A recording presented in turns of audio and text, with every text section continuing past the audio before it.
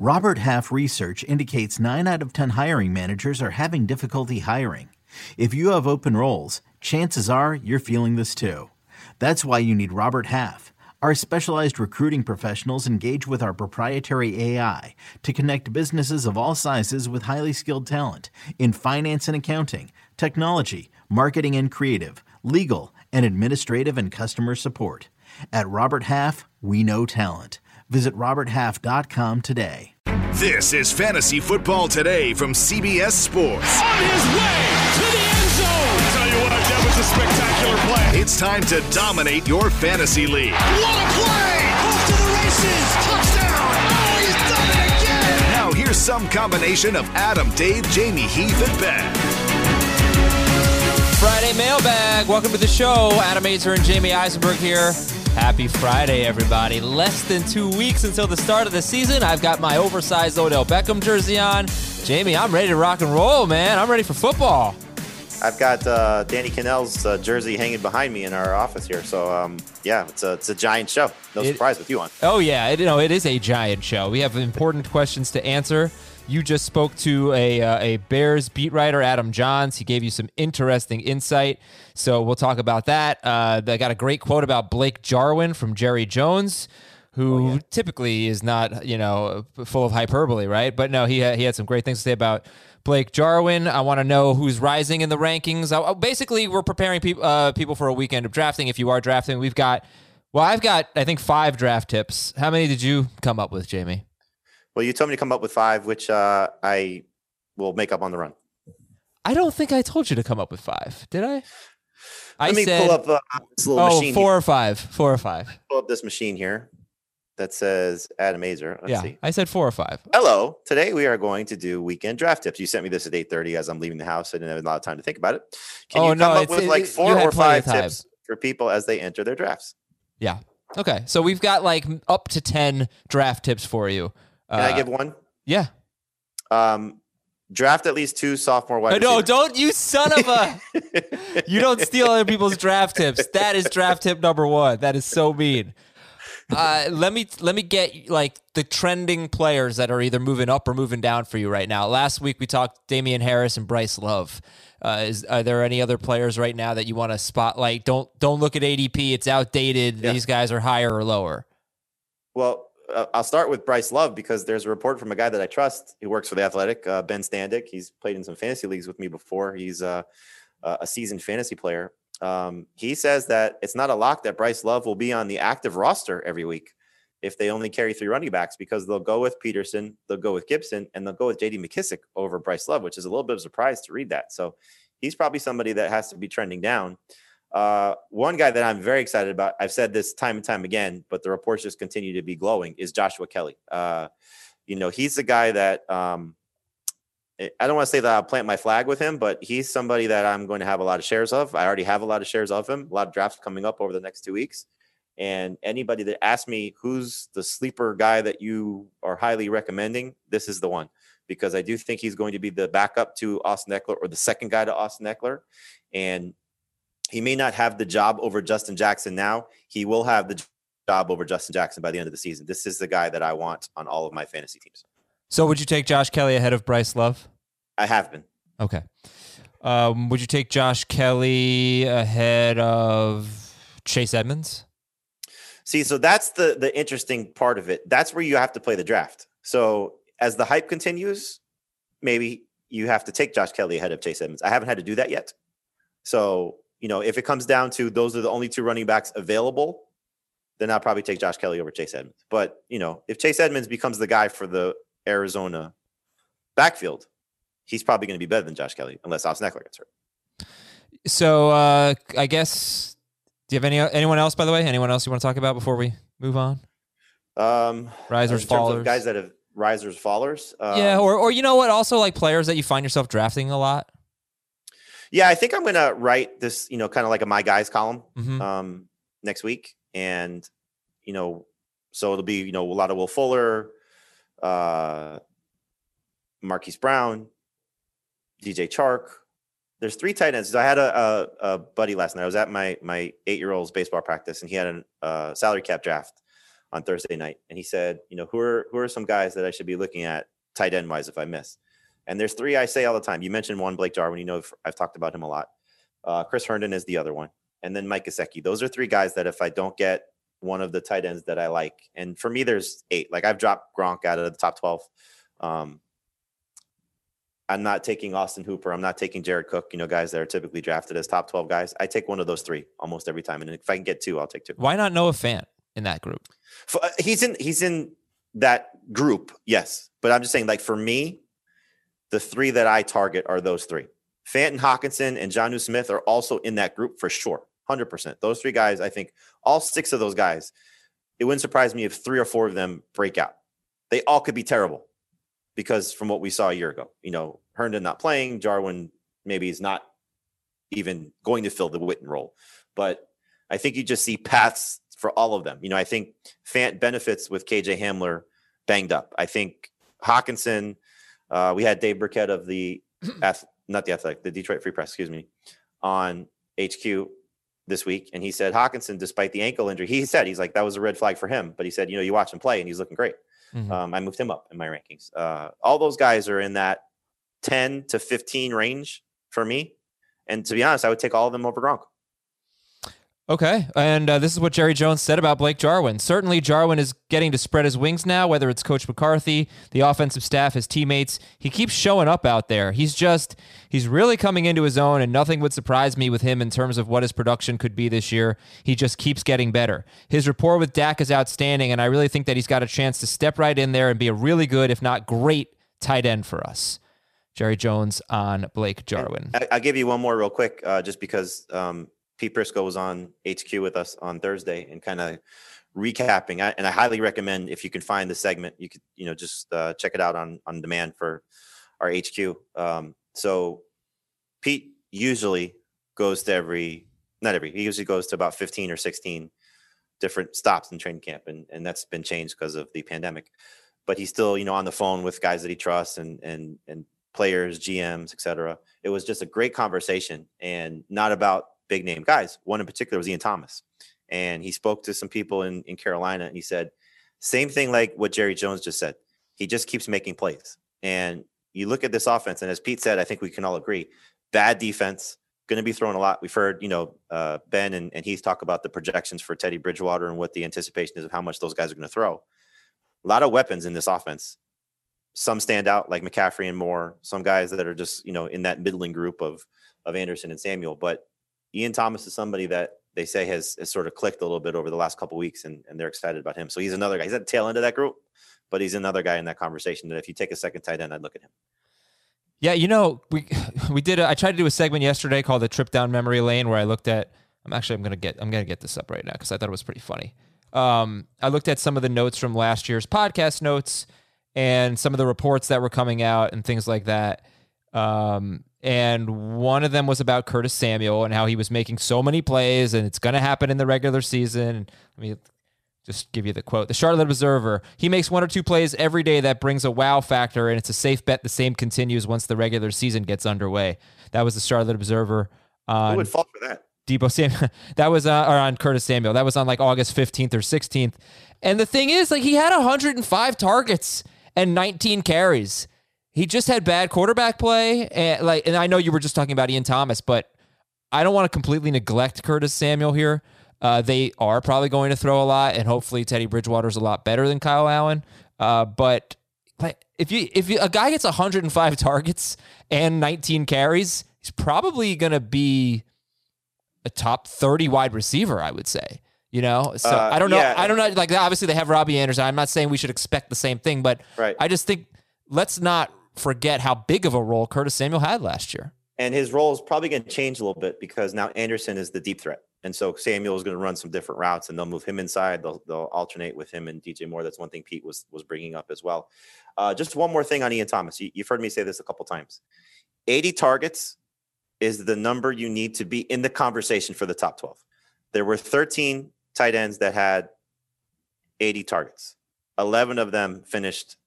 I'm sorry. Am I getting that right? 11 of the 13 best tight ends had at least 80 targets last year in PPR. Okay.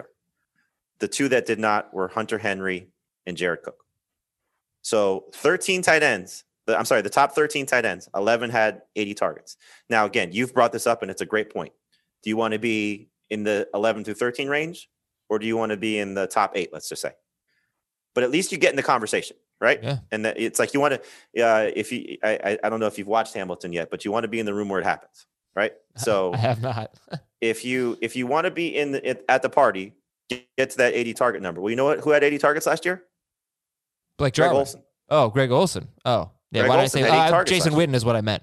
But Greg Jason Olsen, Witten you're had right. 80 targets last year. Mm-hmm. So if he steps into an 80 target opportunity in terms of Ian Thomas, for the investment that you make, the floor is there. The ceiling, we don't know. Yeah. Okay. Yeah. No, you're right. It's a great number to look at.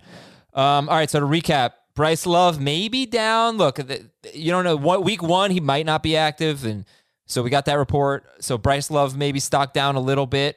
Still worth a late, like a flyer, right? Though still. Yeah. So long term. That same buddy of mine, he I told him some of the guys to look for late in the salary cap, and he got Bryce Love and Josh Kelly. He also got James Conner, and so he sent me a picture of his roster this morning. And he said, "Should I drop anybody for Benny Snell, who's another guy getting some hype as clearly the second guy? He's past Anthony McFarland if there was any concern." And I said, "No, you just wait. Obviously Conner's not getting hurt. Hopefully in the next 2 weeks." Just see what happens. And so then this report comes out, and he texted me, he goes, "Should I drop Bryce Love yet?" And no, don't drop Bryce Love, because Adrian Peterson's 35 and Antonio Gibson is still a work in progress. But they like JD McKissick apparently. And so I think Bryce Love is somebody that you still take late, but maybe not in the 10 round 9 to 10 range where I think he was starting to go. All right, Josh Kelly on the rise, and Jamie's looking at Chris Herndon, Blake Jarwin, Mike Gesicki as a group of tight ends if he doesn't get one of his top 8 to take a look at late in drafts and maybe draft 2 of them. So it's there you go. There's one of my 5 draft tips. Draft 2 tight ends. All right, you know what? I have a tight end draft tip as well, actually, Jamie, and very similar. I'm calling it great or late, and this is based on just all the drafts we've done and what I found myself doing. And I really like Mark Andrews, and I want to take him. I think I'm more likely to take him in a 2 wide receiver league, but every league we play in now is 3 receivers and a flex. So I feel like when Mark Andrews is being taken round 4 or 5, I'm really building out my wide receivers, my starters, and my depth at that point, rounds 4 and 5. So I haven't been able to get them. So like Kittle, Kelsey in round 2 at some point, I'm all about that. I've been doing that. If I don't do that, it just seems like, not necessarily intentionally, it just happens this way. I'm getting, the guy I love to get is Hayden Hurst. And then if not Hayden Hurst, then we're talking Noah Fant, Blake Jarwin, that group, and maybe taking 2 of them. Yep. So for me, it's been great or late. I haven't been messing around with the Evan Ingram, Hunter Henry, Darren Waller group. And it's not like I think they stink and they're busts. It's just I'm really worried about other positions at that point in the draft. So it's just couldn't agree more. 100%. Like it's, and I would throw Zach Ertz in the Andrews and higher group. It's essentially if you get Ertz in round 5, it's worth it. Depending on what your first 4 picks have been. But I'm with you. Like I'm not reaching for Waller. I'm not reaching for Ingram. I'm not reaching for Hunter Henry. I'm certainly not reaching for Tyler Higbee. He terrifies me. It's one of those. I have him ranked basically for fear of missing out more so than I do in terms of a confidence play. But I think, it's hard to overlook what he did his last 5 games, so if that guy shows up to any level, he's going to be a top 10 tight end. Gronk is the one that I just kind of decided I'm out on. So I put him behind those guys, but yeah, I'm with you. I think it's just one of those scenarios of take 2 of them and play it out. I was really, you took Blake Jarwin in our IDP draft, right? I took Travis Kelce in the 2nd round, and then this is such a deep draft. There's 30 spots or whatever. There's a ton of bench spots. So yeah, I took Jarwin. And I think I called you an expletive in the chat. Did, yeah. Because I was going to pair him with Evan Ingram, who I got at a good price. So if you get one of those guys at a good price, take it. Well, so let's talk about that. Let's talk about what that good price is, because this really changes for me 2 receiver versus 3 receiver, or like 1 flex versus 2 flex. If you have to start 3 receivers in a flex, or let's say it's 2 receivers, but you're playing with 2 flexes, that is where I think I'm in this great or late strategy where I'm probably out on the mid round tight ends. But if if I'm in a 2-receiver league, I guess like I'm really intrigued by Darren Wall. I guess I'm just more likely to go for the tight end in rounds 4 through 8 or something like that. But like, do you have a range where did you take Evan Ingram yesterday, for example? It's such a hard draft to compare because the defensive guys are going, but I think I got him like round 10. You know, it was something silly like that. All right. So, you know, I think the thing you got to gauge is, for me, it's okay. When I get to the point of when I see it's like Jarvis Landry, Julian Edelman, I don't want to put Marvin Jones in that category, but you know, those type of receivers that are the number 3 receivers, the ceiling may be a little bit capped. The floor is fine, but you know, are you looking for a difference making player? And then it's the quarterbacks. And in some cases, when we get, this is usually in the round 6 range. Some cases you still have Watson, Wilson, or Murray on the board. So I would lean that way. But when the quarterbacks are gone, and that's the group of receivers, and the running backs are in the Marlon Mack, Kerryon Johnson, you know, maybe still J.K. Dobbins, you know, those type of guys, the Dolphins guys. And I look at it and I say, okay, what's the best play for me at that point? Then is when I pull the trigger on Ingram or Waller or Henry if they're still there. Okay. All right. Great stuff. That's when I buy into that group. What I would like to do is wait another round and get Hayden Hurst personally. Okay, great. You want me to go, or do you want you to go with another tip? Go ahead. You can go. All right. The strength of the fantasy draft appears to be the rounds 3 through 5 wide receivers. And you should keep that in mind with your first 2 picks. But I think in terms of where is any position particularly the strongest, rounds 3 through 5 wide receivers, there are probably a dozen of them who have a chance to be top 10. Some have a chance to be top 5. Kenny Golladay, Allen Robinson, Mike Evans, Juju Smith-Schuster, Cooper Kupp, Robert Woods, and then, you know, a little bit later, Lockett, Metcalf, McLaurin, Chark.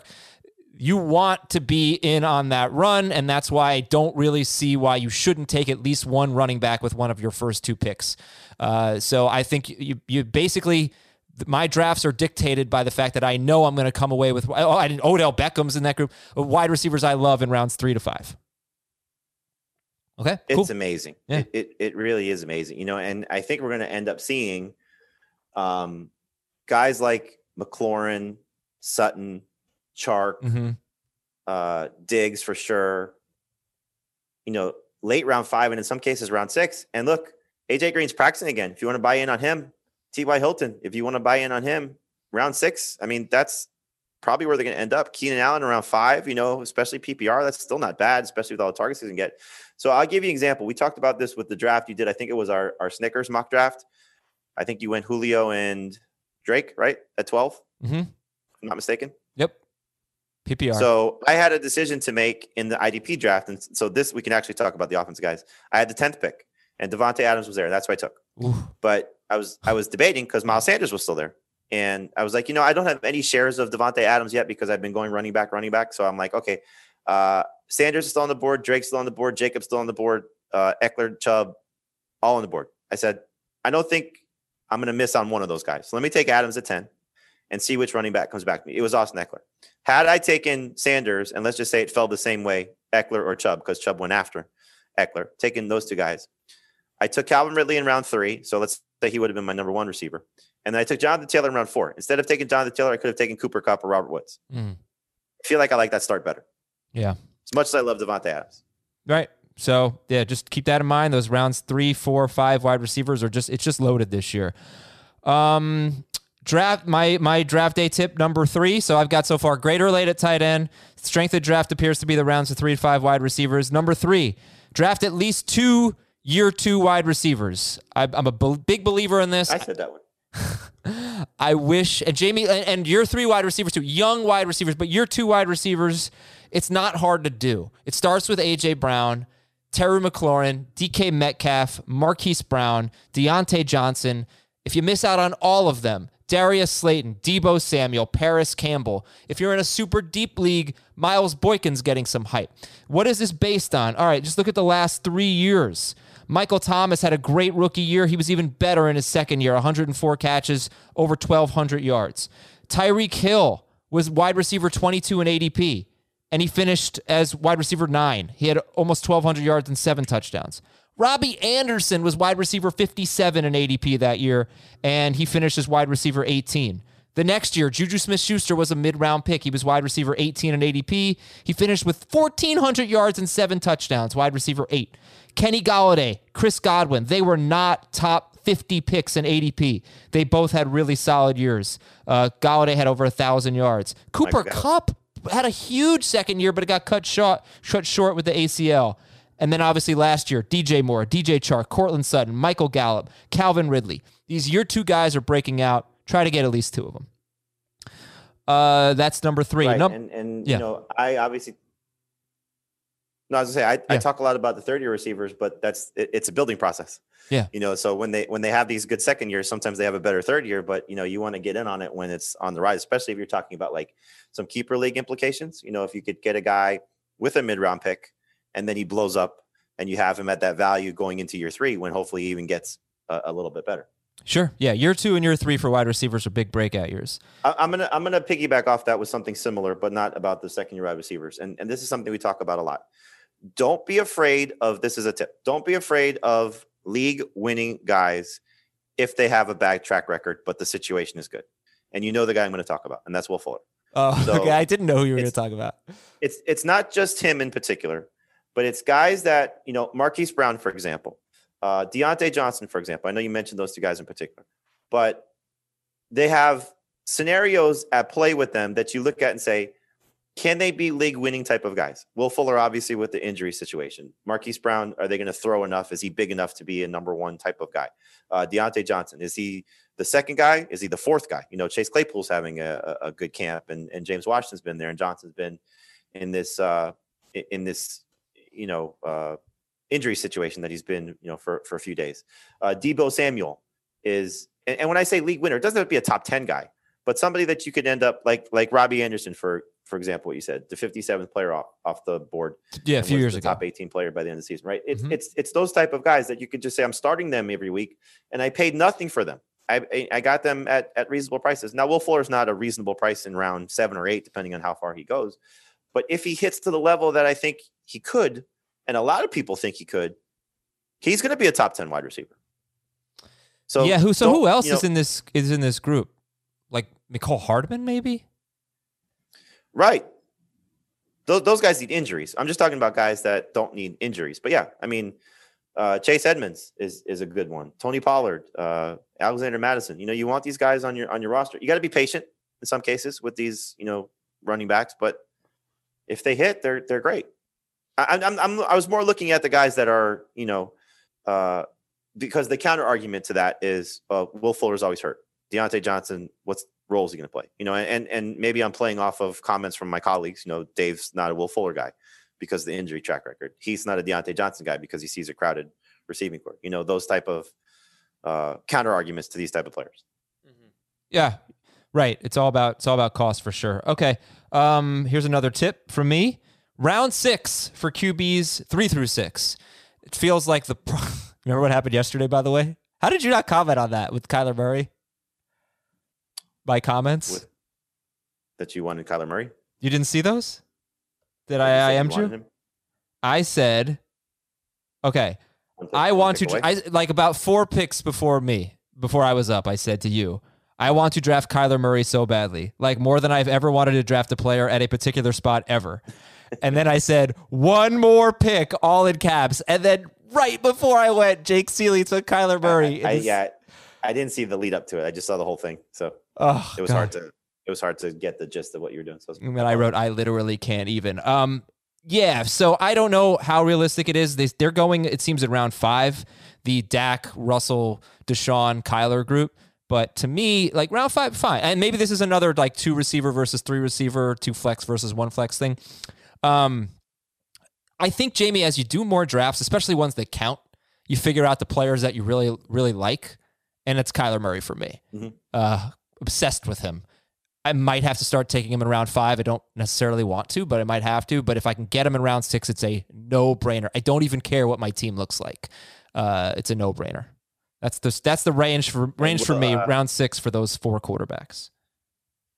So Prisco spoke to some people out in Arizona, and they're just over the moon for him that he's first one in, last one out, put on some weight, muscle, and really connecting with Hopkins. In that same conversation, Pete said they told him, Hopkins is doing a good job, but don't expect 150 targets. And then my last tip would be prepare for injuries. And I think this is really pandemic related. Prepare for absences due to COVID, but also what Vic Fangio said about all the soft tissue injuries that his team has had, more in like 8 days of this year's camp than all of training camp, preseason, and like OTAs combined, or whatever he said. But in baseball, pitchers are dropping like flies. Have we settled on the amount of IR spots that we should tell people? No. 3, 5? Well, the tricky thing for me is like, who goes on the IR? Anyone who's injured or just COVID? The way I've done my leagues is COVID-related absences, because I think it's just such a weird situation that we're going to deal with for the first time, and short-term IR. So I'm not going to make somebody, if we're going to put an IR spot out there, if somebody misses 8 games, they can hold them. Yeah. Okay. And keeper leagues and whatnot, they can put IR guys on that spot. Yeah. But I don't usually do with keeper leagues. Dynasty is different.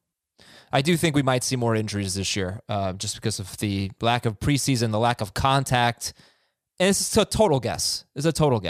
But I'll give you the running back group I have from yesterday's draft, which, keep in mind, there's really not much on waivers because it's such deep benches.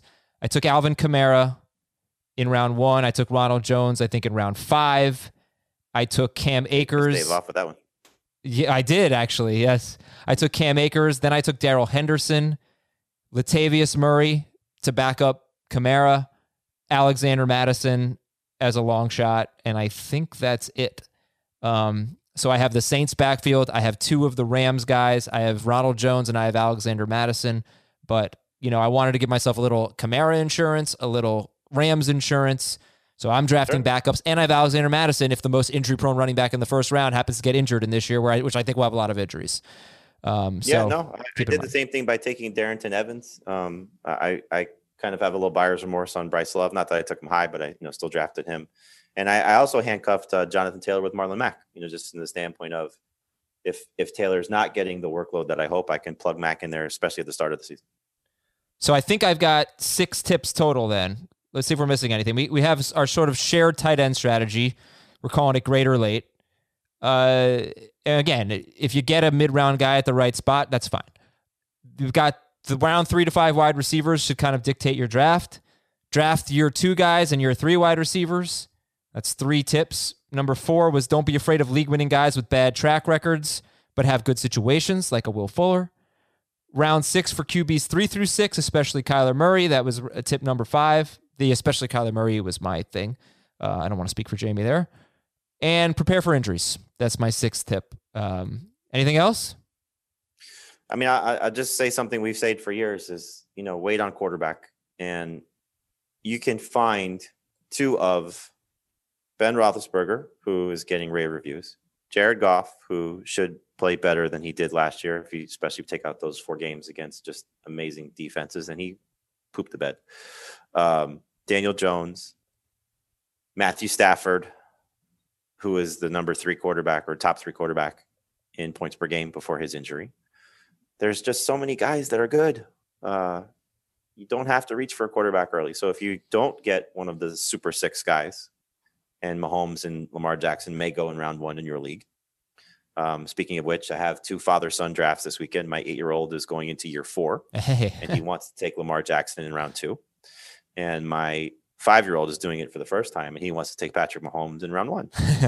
So it's going to be a fun conversation as I teach them the ways of the fantasy world.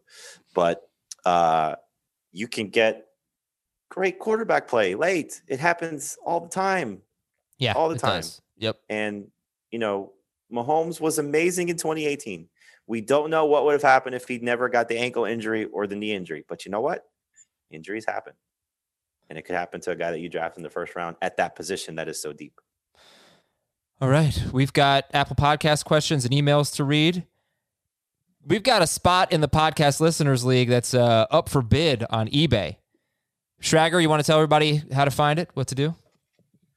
Yeah, the link will be in the episode description, but we, as we did last year, are giving away a ton of cool things in the eBay store. As part of the draftathon, you could have a Zoom call with Jamie. Adam can announce the first round of your draft. But the coolest thing is you can be in the listener league. The starting bid's $100. We hope to raise a ton of money for St. Jude. So that link will be in the episode description, and we'll be tweeting it out. It'll be in the Facebook group, but it's an awesome way to join the listener league. Yep. The draftathon is Wednesday. Wednesday night, 6 to 8 p.m. on HQ, 8 to midnight Eastern on Twitch. Twitch.com/FF today, and we're raising a ton of money for St. Jude, and we really want you to be a part of it.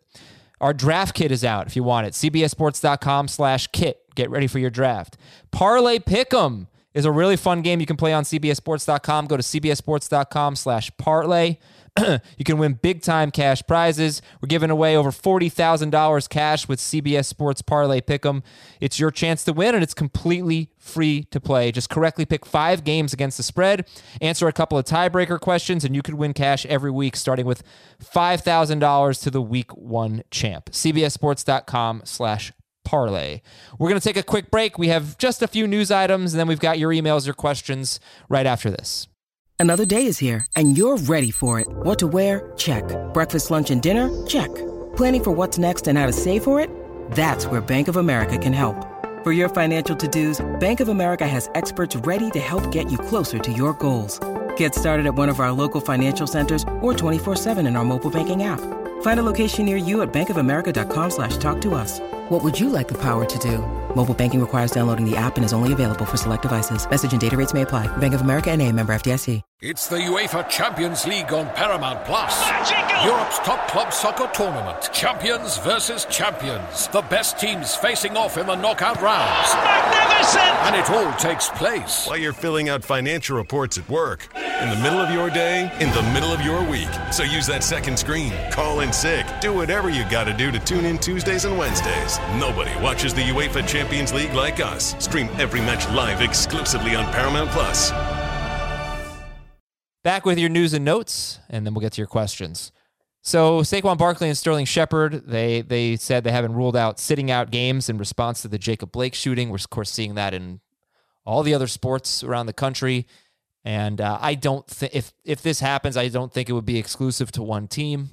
So I'm not sure, Jamie, what to make of this right now. I don't think it's going to change anyone's draft strategy, but we did get some questions about it. So I thought I'd bring it up. Any fantasy spin on it?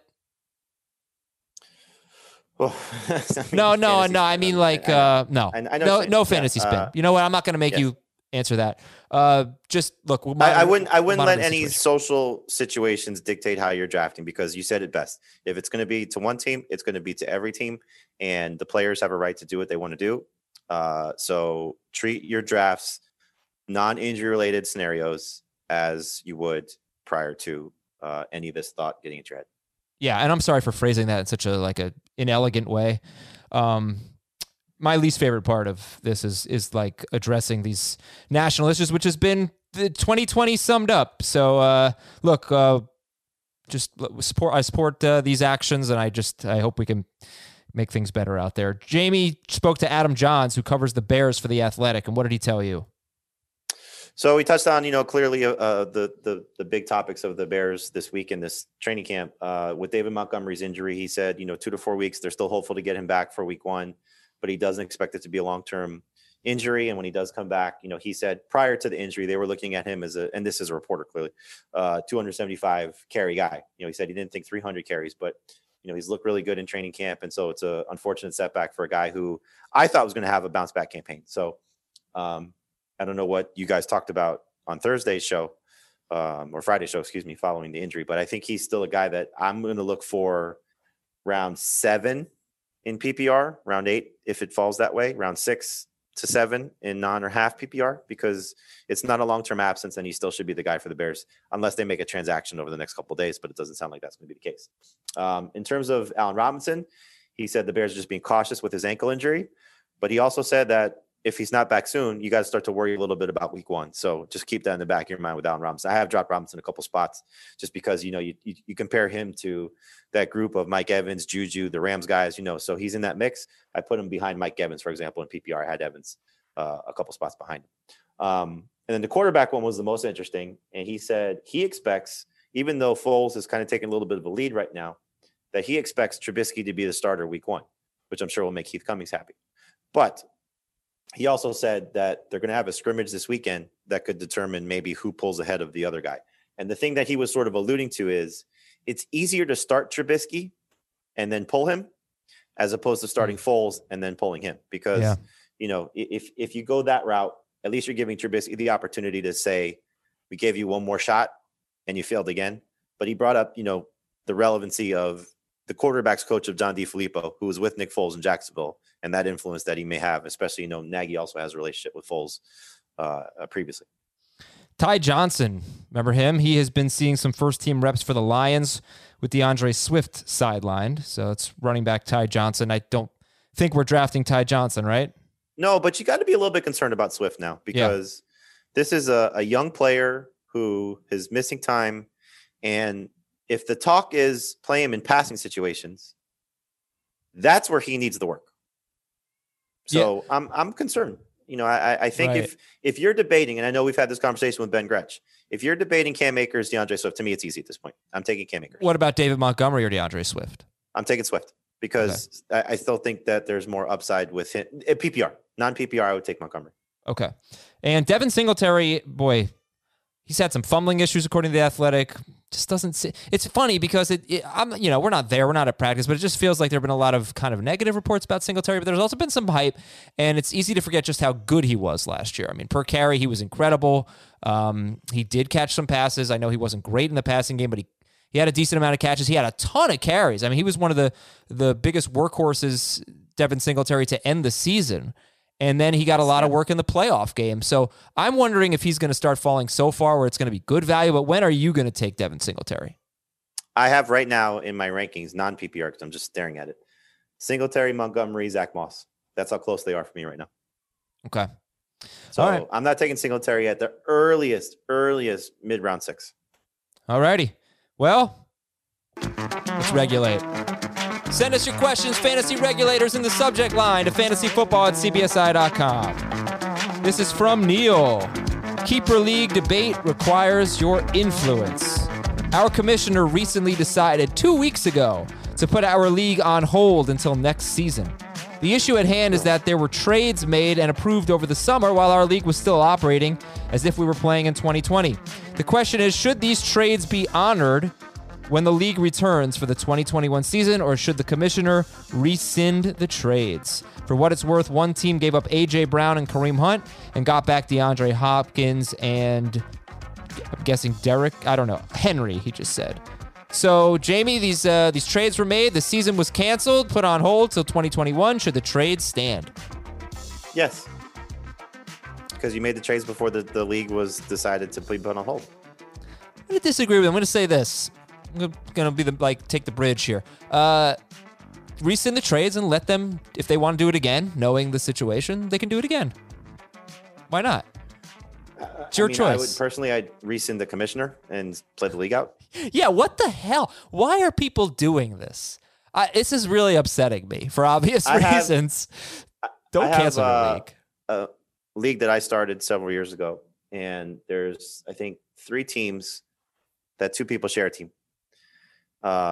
Two of the teams are 2 brothers, and another one is 2 friends. And one of the friends decided he didn't want to play the league this year and suggested, let's put the league on hold. And I was like, there's no way. I mean, it's just, if they're playing football, we're playing fantasy. If you don't want to do the league, don't do the league. I can't, force you to do it. He's the only person that I've heard. My brother's league is not playing this year. They're convinced the season's not going to finish, from what I understand. I think that it will finish. I'm more optimistic now than I was. Baseball is finishing. Well, but here's the thing about baseball is first of all, baseball is finishing before flu season, and baseball is able to cancel games and make them up. That is my one question for football. if baseball gets 2 guys on a team or 2 guys in an organization, for example, test positive, like the Mets last weekend, they canceled their entire weekend series. So they took basically 4 days off, I think. I don't know what happens with football. I was curious why they didn't say, all right, let's play a 12-game season and let's do it in 17 weeks and give ourselves some buffer. I think football is going to have lower or higher standards for canceling games, because like if 2 people in an organization in football have COVID, you can't just cancel the game. If you do, then we're in trouble. But the testing is getting a little bit better. There was a big development yesterday. I'm more optimistic now that they're going to finish it. But this is why I just say, just have rules. Start your fantasy season. If it gets canceled, then have rules about what happens in terms of payouts and whatnot. You can figure that out. Yeah. The other part of it is, and I think this is something that this is just purely conspiracy theory, but football's always kind of wanted to get to President's Weekend and have that February? Monday off. I wouldn't be surprised if they're in their mind banking in if they had to push back the playoffs a few weeks. I guess, I guess they could keep extending it. Sure. Yeah. Let's extend the season. All right. You know what? Let's get to the questions here. We got a lot of them. Start with Apple Podcast questions. Player League. Player League. From a small town in northeastern Massachusetts. I'm sorry, I don't have this person's name. That's my bad. Okay. This keep the podcast coming. It helps me get through my crappy work days. Pick 9 in a 10-team full PPR 2-keeper startup league. I'm hoping Clyde Edwards-Helaire falls to me and I can grab Jacobs with pick 12. If Clyde Edwards-Helaire does not fall to me at the 9th pick in a startup keeper league, PPR, who do you recommend grabbing with my first pick? So you're hoping for Edwards-Helaire. Yeah, I mean, like any of the young running, Miles Sanders would be great. Josh Jacobs would be great. Yeah, I'm just trying to think this is something we probably don't say enough of. Nick Chubb next year without Kareem Hunt there. Yeah. Has top 5 upside. Mixon, you think Mixon, or is he like a little too old? I don't think he's too old, but like Mixon, this whole thing with the migraines is starting to make me a little nervous. Because of the contract? I don't think it's migraines. Yeah, I don't think it's migraines. Right. But in any event, how about Jonathan Taylor? Is Jonathan Taylor worth? When you asked me that, like the first place I went to was actually J.K. Dobbins. That's way too soon for those guys because you want to be competitive this year. But I think like Jacobs, Chubb, Sanders, all 3 of those guys are probably the trio I would look for. And if you can get 2 of them, especially since you're picking at the back end of round 1, that's where I would look. This is from Nick in California. I just drafted a 10-team league. I'm not comfortable with my last 2 picks, Allen Lazard and Robbie Anderson. Should I drop one of them for Brady, Ryan, Wentz, even though I have Lamar Jackson? I would probably drop Robbie Anderson for 1. And then, should A, Jackson get hurt, or B, one of those guys has a blow-up game, try and trade them. So if those quarterbacks are available, you said 8-team league? 10-team league, Wentz, Ryan, league. Brady available. So I'd go look to see if Josh Kelly was available first. Yeah, I mean, honestly, I'm not sure Lazard needs to be owned in a 10-team league. One thing we don't talk about is like, yeah, you may not need Brady, Ryan, or Wentz, but it's not a horrible idea to keep those guys away from your opponents. So you don't have to play against them. So I would definitely drop Robbie Anderson. I might drop both guys. This is something that you run into with 10-team leagues, and in some cases, if you have a really good 12-team draft or salary cap scenario. So our salary cap league, I don't know if you guys talked about this. My team, I took a very balanced approach. And my 2 worst players right now are Mike Gesicki and Jared Goff. When am I going to drop those guys if they play well? I can't. Yeah, I've had that issue before with quarterback. It's like, right. I need another position. I have to drop him. He's so good. Right. It's weird. So like you run into more so in 10-team leagues. Like you run into those scenarios in 10-team leagues. Like, who am I cutting? Oh my gosh. This case, it's not so hard. But I think if you're going to drop, like I would probably hold Lazard just in case. Sure. He does have top 30 upside because I think he does. But Robbie Anderson, I think it's going to be hard for him in that offense to be consistently good. All right. All right. Let's now pick it up. Here we go. From Jim in Detroit. How much does running back ranking change when rushing points are 1.5 points for 10 yards? A ton. It's a PPR league. And that's receiving too? Or just No, rushing? he just said rushing. Yeah, I mean, you want the guys that are going to be in the rushing leading category for sure. So, Derrick Henry is a little better in that department. Nick Chubb is better in that department. I mean, this is like ridiculous. But this is where you prioritize somebody just at the top. You prioritize Zeke over Kamara. I mean, I'm not taking a wide receiver. I'm taking any running back. Okay, any running back that could get 1,000 yards. That's like 1,500 yards in normal scoring. So, right. So, but it could be the same for the receivers. He didn't say that. He said rushing points are 1.5 yards. It's a PPR league. Right. But okay. So in this case, like Austin Eckler gets downgraded, even though it's PPR. Behind who though? Chubb, for example. In PPR, he goes ahead of Chubb. Right. Yeah. But like Nick Chubb ahead of Michael Thomas. Oh, again, unless the receivers get 1.5. Unless the receivers get. I think the way I interpreted this as what changes for the backs. Yeah. Okay. From Wake Up 23.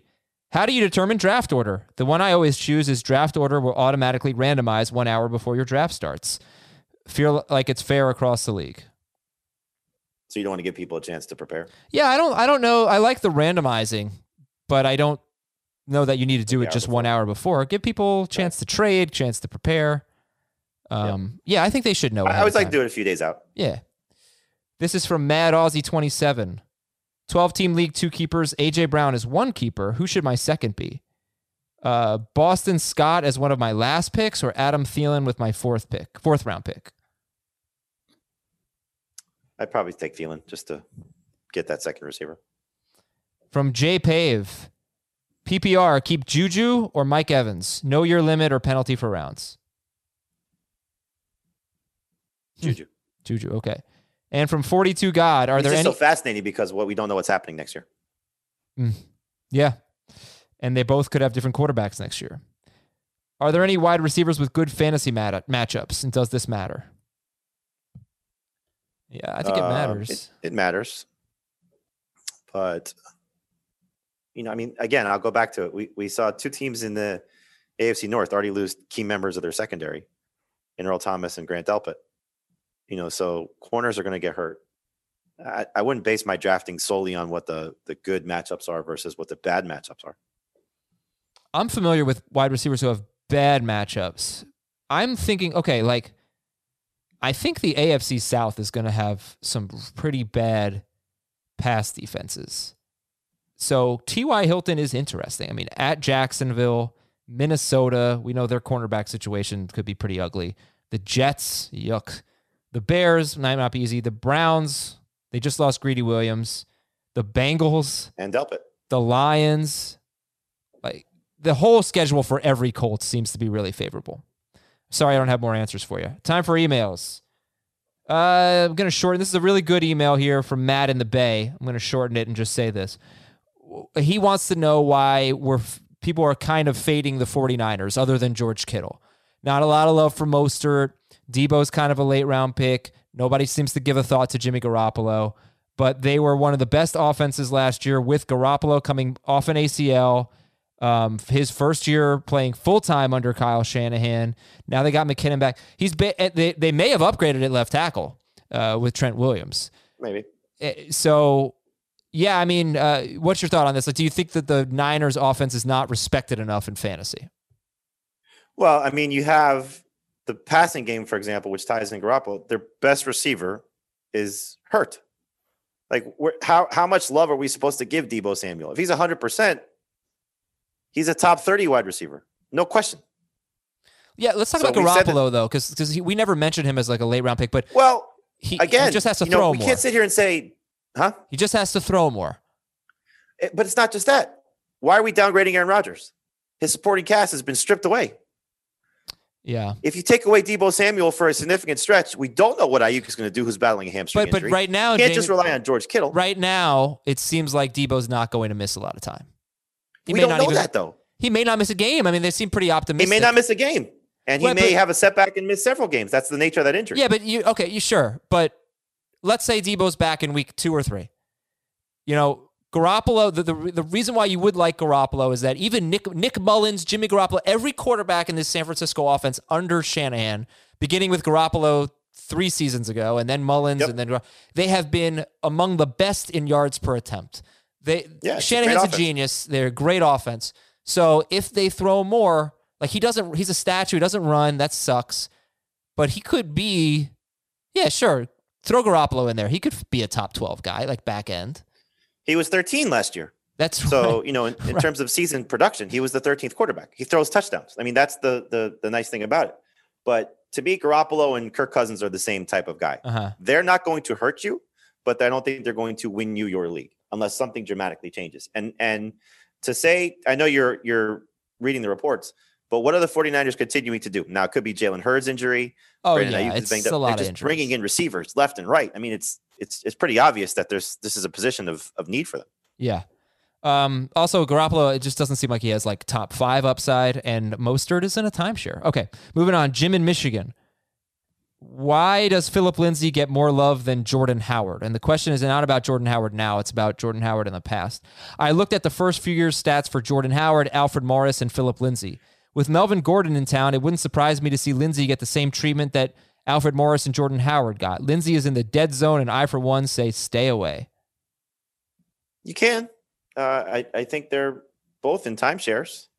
And I think that Howard, his lack of a role in the passing game, and I haven't seen this from the Dolphins, but we know it's happened in the past in Chicago and Philadelphia where they said, oh, he's going to be involved as a pass catcher. And he's never really involved as a pass catcher. Now, Matt Breida's career high is 27 catches. So it doesn't scream off the page that he's going to come in and be this big-time pass-catching running back. But I would anticipate, based on their skill set, that Breida's a better pass catcher and used more in that role than Jordan Howard is. So Lindsay, if you look last year, 4 of his first 7 or 5 of his first 8 games, he had at least 4 catches. So while he does not do a lot with it and his pass protection may not be good, he's been getting good reviews on that this year. And maybe he takes a little bit of that away from Melvin Gordon. So they're very similar ranked for me. I would look at it this way. In non-PPR, Howard's probably got an edge because he's probably going to lead the Dolphins in rushing touchdowns. In PPR, I think Lindsay has an edge. All right. Next email is from Mike. Due to their tremendous upside, would you have any qualms about taking Clyde Edwards-Helaire and Jonathan Taylor as your 2 starting running backs in a half PPR league? It's just you're adding risk to the scenario, but I don't know if there. I guess I shouldn't say that because I don't know how much risk there is with Edwards-Helaire, barring injury. He's going to get the chance to be the guy. Yeah. The question is, Edwards-Helaire is your first round pick. When is your Jonathan Taylor pick? Fourth round. Then no, absolutely not. You probably want to take some more running backs because you may not want to start Taylor right away. But boy, you could win your league with those 2 guys. Mm-hmm. From Paul. I'm a commissioner in a dynasty league. One of my league mates brought up a question and was hoping you guys can help.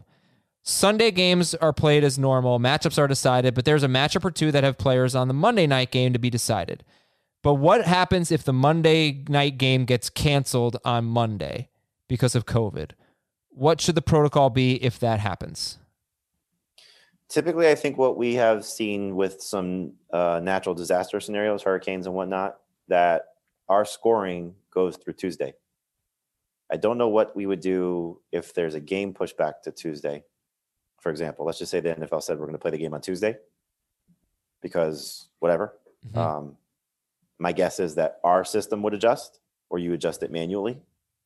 But if the game happens in that scoring period, that's when it should count. So if they push it to Wednesday, they push it to Thursday, and then the schedule gets altered, but it's still the week 2 schedule per se, I would count it the week 2 scoring. As far as the way baseball's been going, if a game just gets canceled, like let's say the game gets canceled and then the NFL scheduled some games so that teams have like common bye weeks early in the season. You play teams that have a common bye week early in the year. So like, let's say your game gets canceled and then these teams can make it up on a bye week. And they lose their bye week, yeah. The way it works with fantasy baseball right now is like, you just get screwed. I mean, right. That's the scoring period it becomes. That's the scoring period. And, if you had the Mets last weekend and they didn't play their weekend games, it got canceled, you just didn't get the points and that was it. So it's a decision we'll have to make. And I don't have a concrete answer, but I would think that if the game gets made up later in the year, you lose. You lose. You just don't get the points. You're basically just kind of crap out of luck.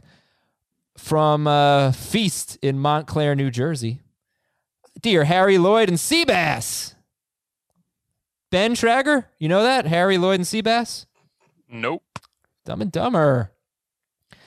You didn't like Dumb and Dumber, right? It was okay. I didn't think it was that funny.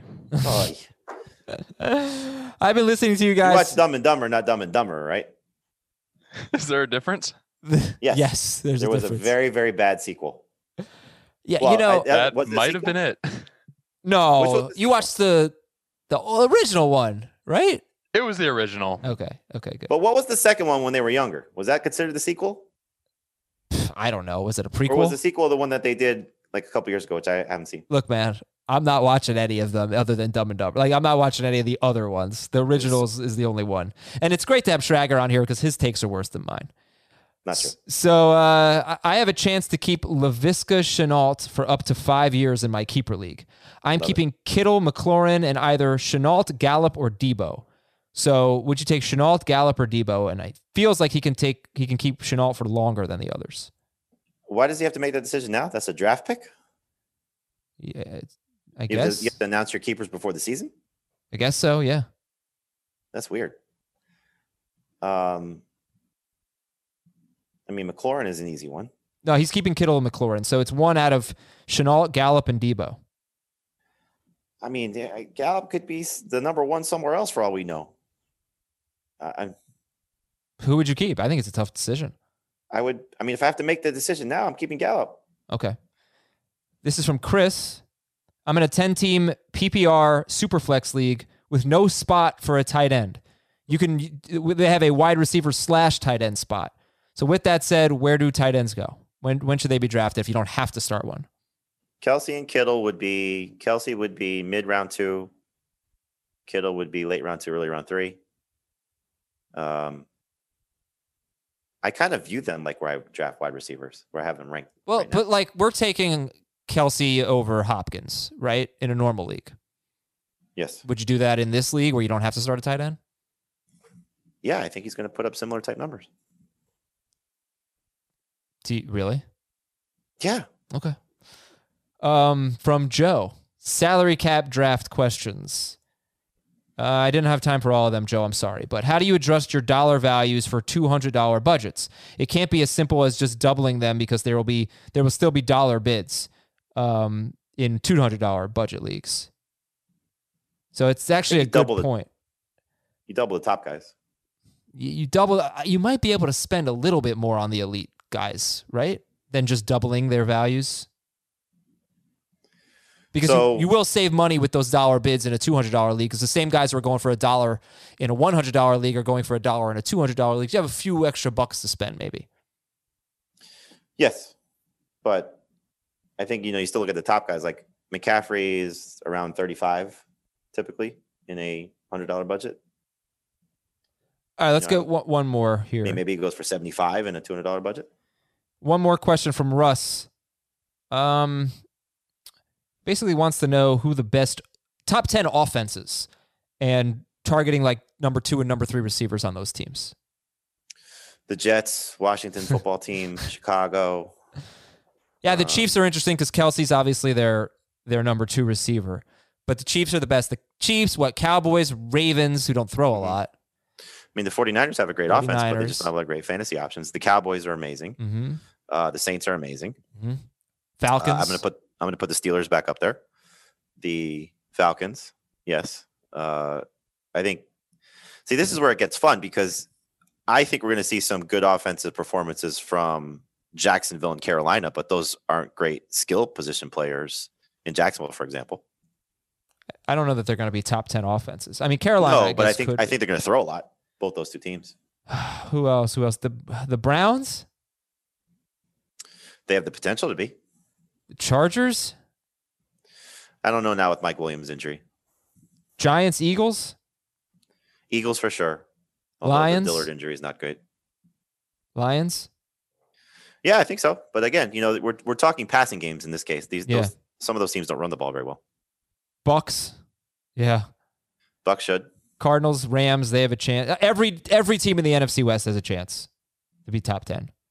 We probably just listed half the league as top 10 offenses. All right. Thanks for your emails, everybody. Your Apple Podcast questions. If you're drafting this week, best of luck to you. We got another episode either Sunday night or Monday. You'll hear it Monday morning whenever we record it. So I want to thank you all. It'll be Sunday night. All right.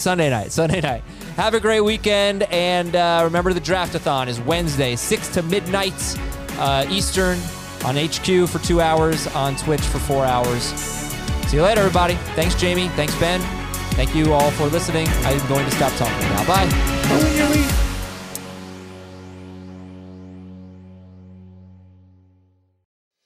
Hello, everyone. It's Micah Richards here. You might have seen me on CBS working on their Champions League coverage over the last couple of years. I wanted to tell you about an exciting new podcast that I've been working on. It's called The Rest is Football. It's me, alongside Gary Lineker and Alan Shearer, two absolute legends of the game. The show combines topical debate from the world of soccer along with outrageous tales from our careers. And I mean outrageous. Just search The Rest is Football wherever you get your podcasts. All the best from Big Meats.